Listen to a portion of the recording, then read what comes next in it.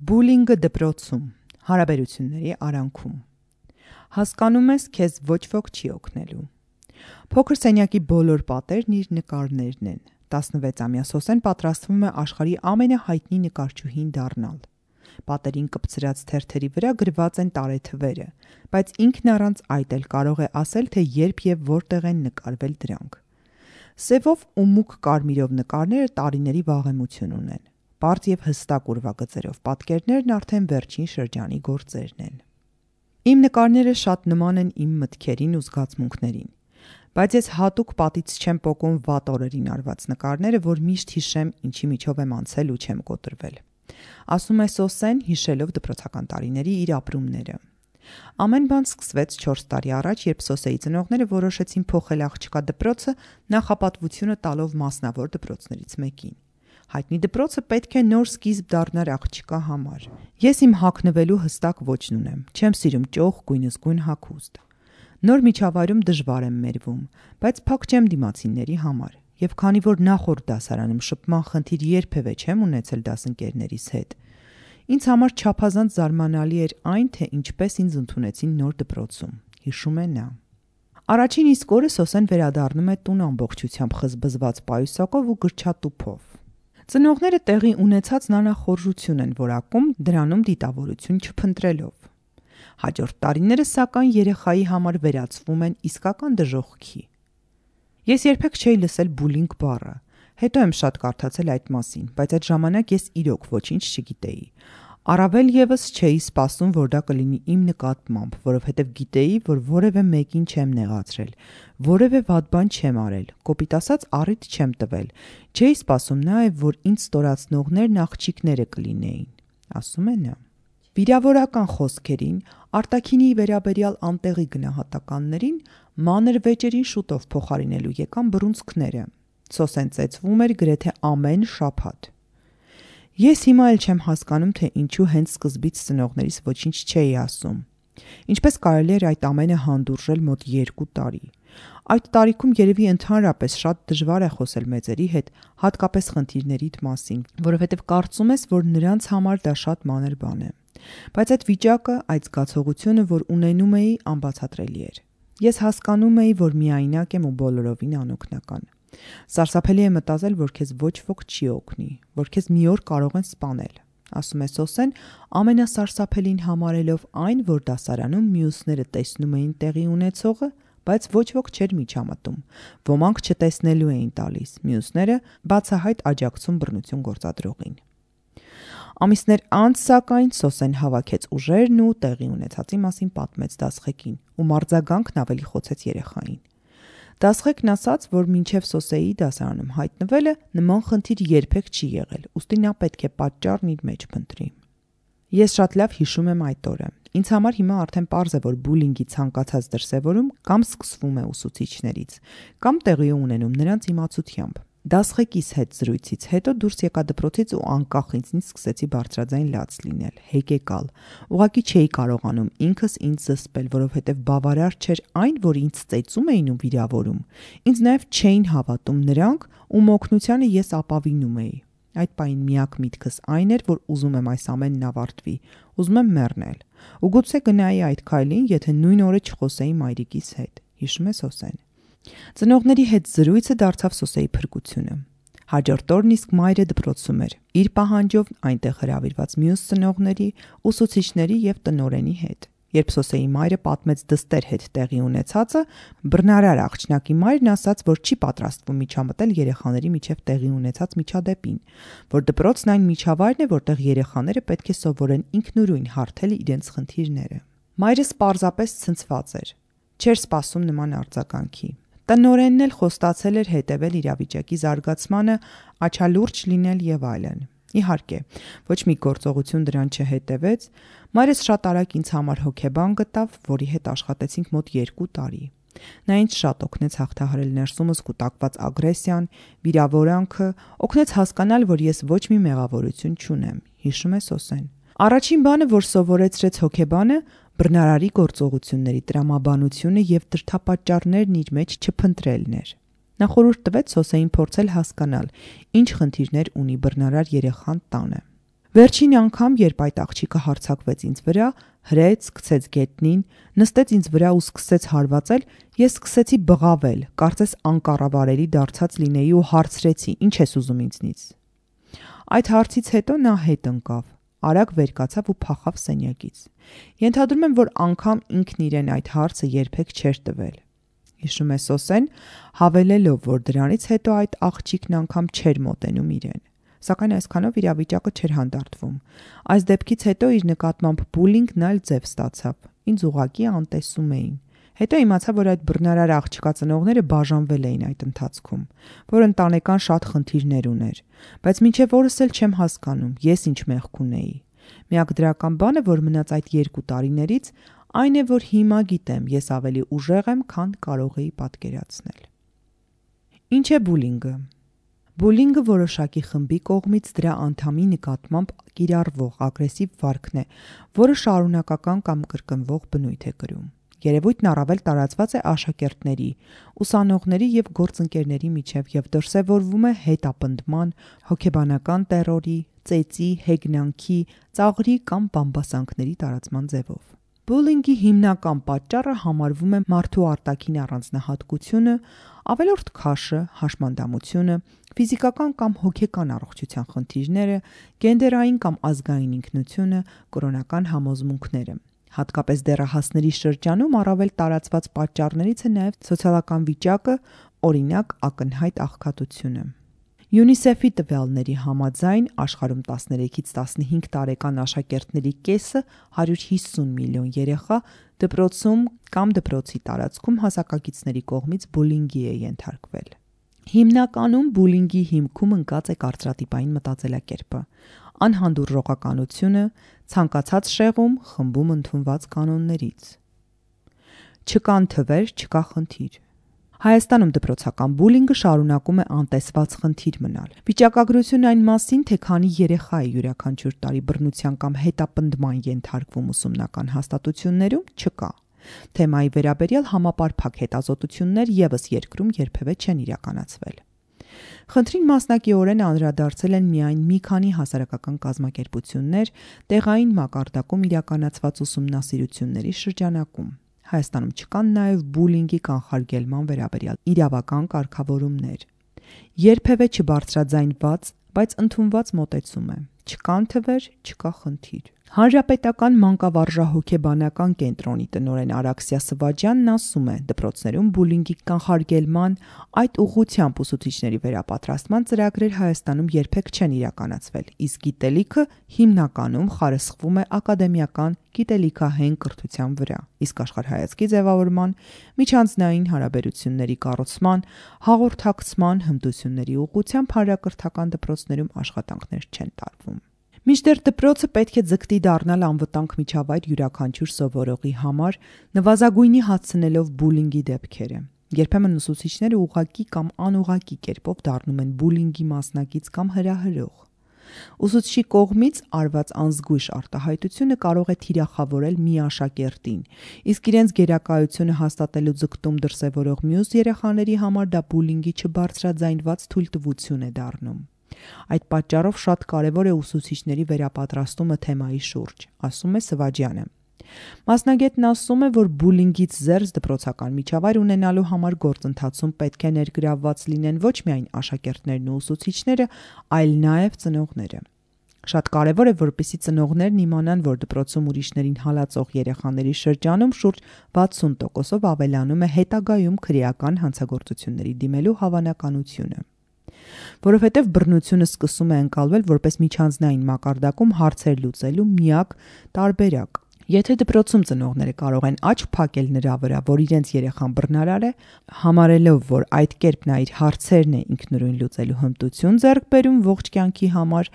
ապա հետագայում այդ վարքը բոլորովին այլ դրսևորումների կարող է բերել։ Սվաջյանը նշում է, որ հայաստանյան դպրոցներում բուլինգի կանխարգելմանն ուղղված ուսուցիչների վերապատրաստման ծրագրեր սկսել են իրականացվել միայն 2020-ից, շատ փոքր ծավալներով։ Նախ Երևանի 2 դպրոցների 73 ուսուցիչների համար են վերապատրաստման փոքր ծրագիր իրականացրել, ապա ավելի մեծ պիլոտային ծրագիր Լոռու, Շիրակի և Տավուշի մարզերի մեկական և Երևանյան ևս 2 դպրոցներում։ Ծրագրի արդյունքում 2021-ին Հանրապետական մանկավարժահոգեբանական կենտրոնի հանրակրթական դպրոցներում բուլինգի առկայության վերաբերյալ վերլուծություն է հրապարակել։ Ըստ հետազոտության, դպրոցականների շրջանում բուլինգի ամենատարածված ձևերից են կռիվները, վիրավորանքները, հրմշտոցը եւ անձնական իրերի փչացումը։ Հարցված երեխաների 34%-ն ասել է, որ ինքը եւս խնդիրներ է ունենում դպրոցում։ Իսկ թվեր այնուամենայնիվ կան։ 2017-ին Save the Children կազմակերպության հայաստանյան ներկայացուցչության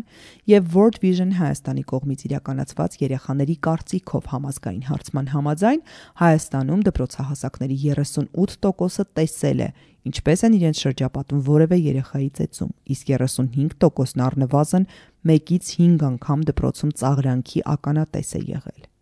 Նրանցից միայն 9%-ն է միջադեպերի մասին տեղյակ պահել մեծահասակներին։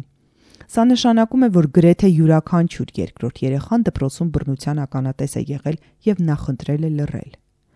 Հարցված երեխաների 14%-ը նշել է, որ գտնվել է տևական ընկճվածության կամ սթրեսի մեջ եւ դժվարացել է այդ մասին խոսել ընտանիքի անդամների հետ։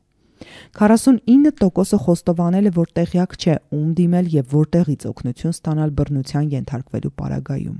Երեխաների 40%-ը տեղյակ չեն ում դիմել, եթե ենթարկվել են ծաղրի կամ արժանացել անարդար վերաբերմունքի։ Ըստ երեխաների, ծաղր պարունակող 5 միջադեպերից մեկը 21%-ը տեղի է ունեցել արտաքին տեսքի, իսկ 10%-ը ընտանիքի սոցիալ-տնտեսական կարգավիճակի պատճառով։ Բուլինգի ենթարկվող երեխաների կամ դեռահասների 60%-ն իր հետ կատարվածի մասին ընդհանրապես չի բարձրաձայնում։ 2021-ին Նոր լույս մենթորինգ կենտրոն երիտասարդների համար հասարակական կազմակերպության իրականացրած հարցումները եւս մտահոգիչ թվեր են բացահայտել։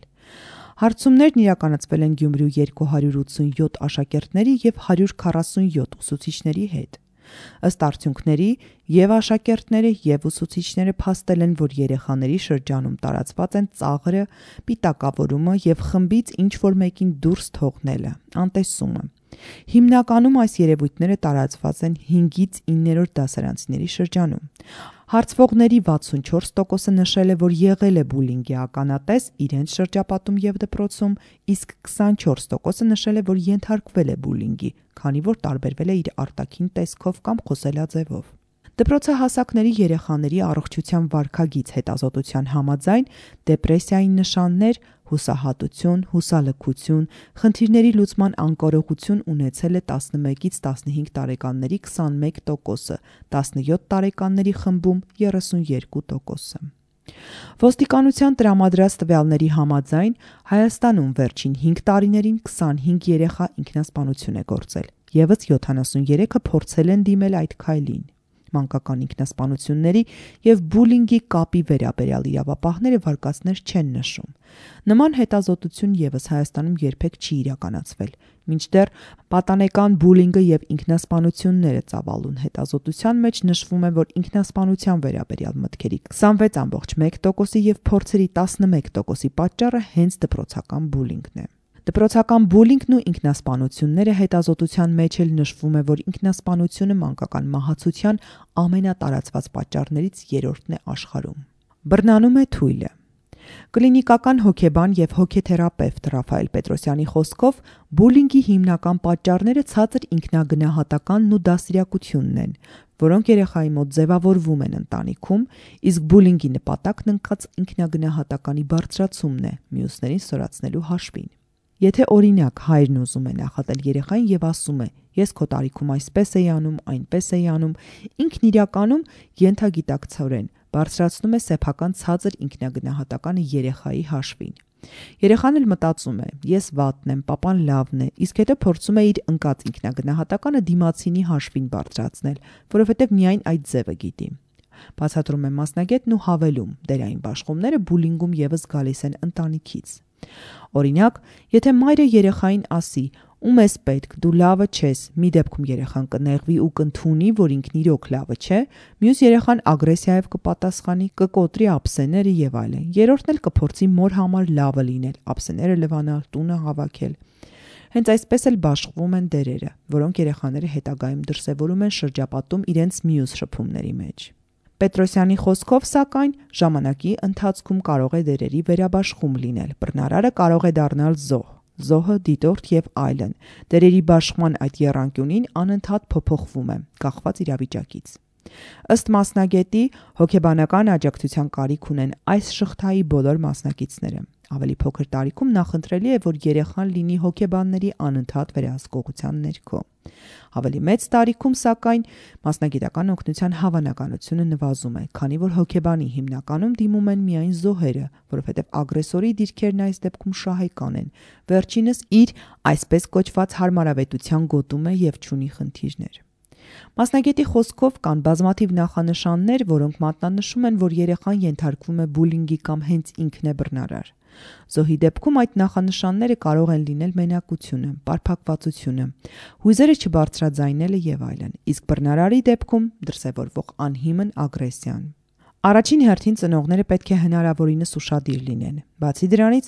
ցանկալի է, որ ամեն ընտանիքում կլոր սեղան ասվածը լինի, այսինքն ամեն երեկո ընտանիքի յուրաքանչյուր անդամ պատմի իր օրը, ուշադիր լսի մյուսին ու կապ չունի անդամներից մեկը 3 տարեկան է, թե չափահաս անց։ Այս կերպ մարդը կսովորի, որ այդ ապահով միջավայրում իր հույզերը, կարիքները լսելի են, կարող է դրանք արտահայտել։ Նույն սուպեր հայրիկը կարող է պատմել օրինակ իր վատ օրվա մասին, թե ինչ անհաջողություններ է ունեցել եւ այլն։ Կարևոր է, որ իրար հետ խոսելն ու իրար լսելը սովորություն, ավանդույթ դառնա ընտանիքում։ Պետրոսյանն ասում է, հատկապես այս շրջանում կարևոր է ծնողների եւ ուսուցիչների աչալրջությունը, քանի որ պատերազմից հետո հասարակության մեջ, այդ թվում երեխաների շրջանում, ագրեսիայի եւ տագնապայնության նկատելի աճ կա, որը եւս բուլինգը խթանող գործոններից են։ Սարսափելի է մտածել, որ դու բուլի ես։ 36-ամյա Անին, որ արդեն 3 երեխաների մայր է, միայն վերջերս է սկսել մտածել այն մասին, որ ինքը բռնարար է եղել։ Ծանր ինքնախոստովանությունը համընկավ ավագ որդու դպրոց գնալու հետ։ Որդիս խոսքի խնդիր ունի, 4.5 տարեկանում նոր սկսեց խոսել, նաև կենտրոնանալու խնդիր ունի, հաճախ է դժվարանում ուշադրությունը սևեռել մի քանի բանի վրա։ Երբ եկավ նրա դպրոց գնալու ժամանակը, հասկացա, որ դա կյանքիս ամենավախենալու շրջանն է, որովհետև չգիտեմ, ինչպես նրանք ընդունեն դասընկերները, կկարողանա արդյոք սովորել, նստել դասերին։ Շատ էի վախենում, որ նրան հանկարծ կծաղրեն, որովհետև ինչ-որ կերպ տարբերվում է բոլորից, պատմում է Անին։ Միայն այդ ընթացքում նա սկսեց հիշել իր դպրոցական տարիները, երբ փոքրիկ, բարի աղջնակը հանկարծ վերածվում էր հրեշի։ Անին հիշում է, որ դասընկերներից մեկը, որը բավականին խելացի տղա էր, չէր կարողանում կարդալ։ Ամեն անգամ, երբ ուսուցիչներից որևէ մեկը տղային խնդրում էր դասը կարդալ, նա վերածվում էր ծաղրի առարկայի։ Հիմա հասկանում եմ, որ այդ տղան ուղղակի դիսլեքսիա ուներ, չէր կարողանում կարդալ, որ դա առանձնահատկություն է, ոչ թե ծաղրի առիթ։ Բայց այդ տարիներին մեզ ոչ ոք այդ մասին չէր ասում, ուղղակի ասում էին, որ նա ծույլիկ է եւ անցնում էին առաջ։ Հիմա որ հիշում եմ, թե ինչպես էինք մենք ողջ դասարանով սկսում ծիծաղել, երբ այդ տղան վախվորած բացում էր գիրքը ու սկսում կմկմալ, սիրտս կանգնում է ամոթից ու սարսափից։ Գուցե ուսուցիչները եւս այդ տարիներին չունեին բավարար գիտելիքներ հասկանալու համար, թե ինչ է կատարվում այդ տղայի հետ, բայց կարծում եմ դա արդարացում չէ, ասում է Անին։ Անին խոստովանում է, ինքնանձամբ երբեք տղային չի վիրավորել, բայց նաև երբեք չի միջամտել, երբ մյուսներն են ծաղրել նրան։ Լուր հետևել է տեղի ունեցողին, մտքում ուրախանալով, որ նրա փոխարեն ինքը չէ։ Ես գեր երեխա էի, շատ վախենում էի, որ ինձ էլ դրա համար կծաղրեն, եւ ծաղրում էին։ Այդ պատճառով էլ դասարանում ամենալավն էի սովորում, օգնում էի բոլորին, նրանց փոխարեն անում դասերը, թույլ տալիս, որ արտագրեն ինձնից, միայն թե վայելեի նրանց լավ տրամադրվածությունն ու չդառնայի ծաղրի առարկա։ Այդ վախը ինձ նույնպիսի հրեշի էր վերածել, ինչ ծաղրողներն էին։ Հիմա Անին աշխատում է զավակների հետ խոսել բոլոր հնարավոր թեմաների շուրջ, բացատրել, որ մարդիկ տարբեր են լինում եւ որ դա ծաղրի պատճառ չի կարող լինել։ Բայց առաջին հերթին Անին սովորեցնում է երեխաներին ուժեղ լինել, բավարար ուժեղ զոհ չլինելու, բռնարար չդառնալու եւ ուրիշներին պաշտպանելու համար։ Հեղինակ Սոնա Մարտիրոսյան, կարդաց Գոհար Աբրահամյանը։ Հոդվածի ձայնագիր տարբերակը Փոդքասթների ձայնագիր բաժնում։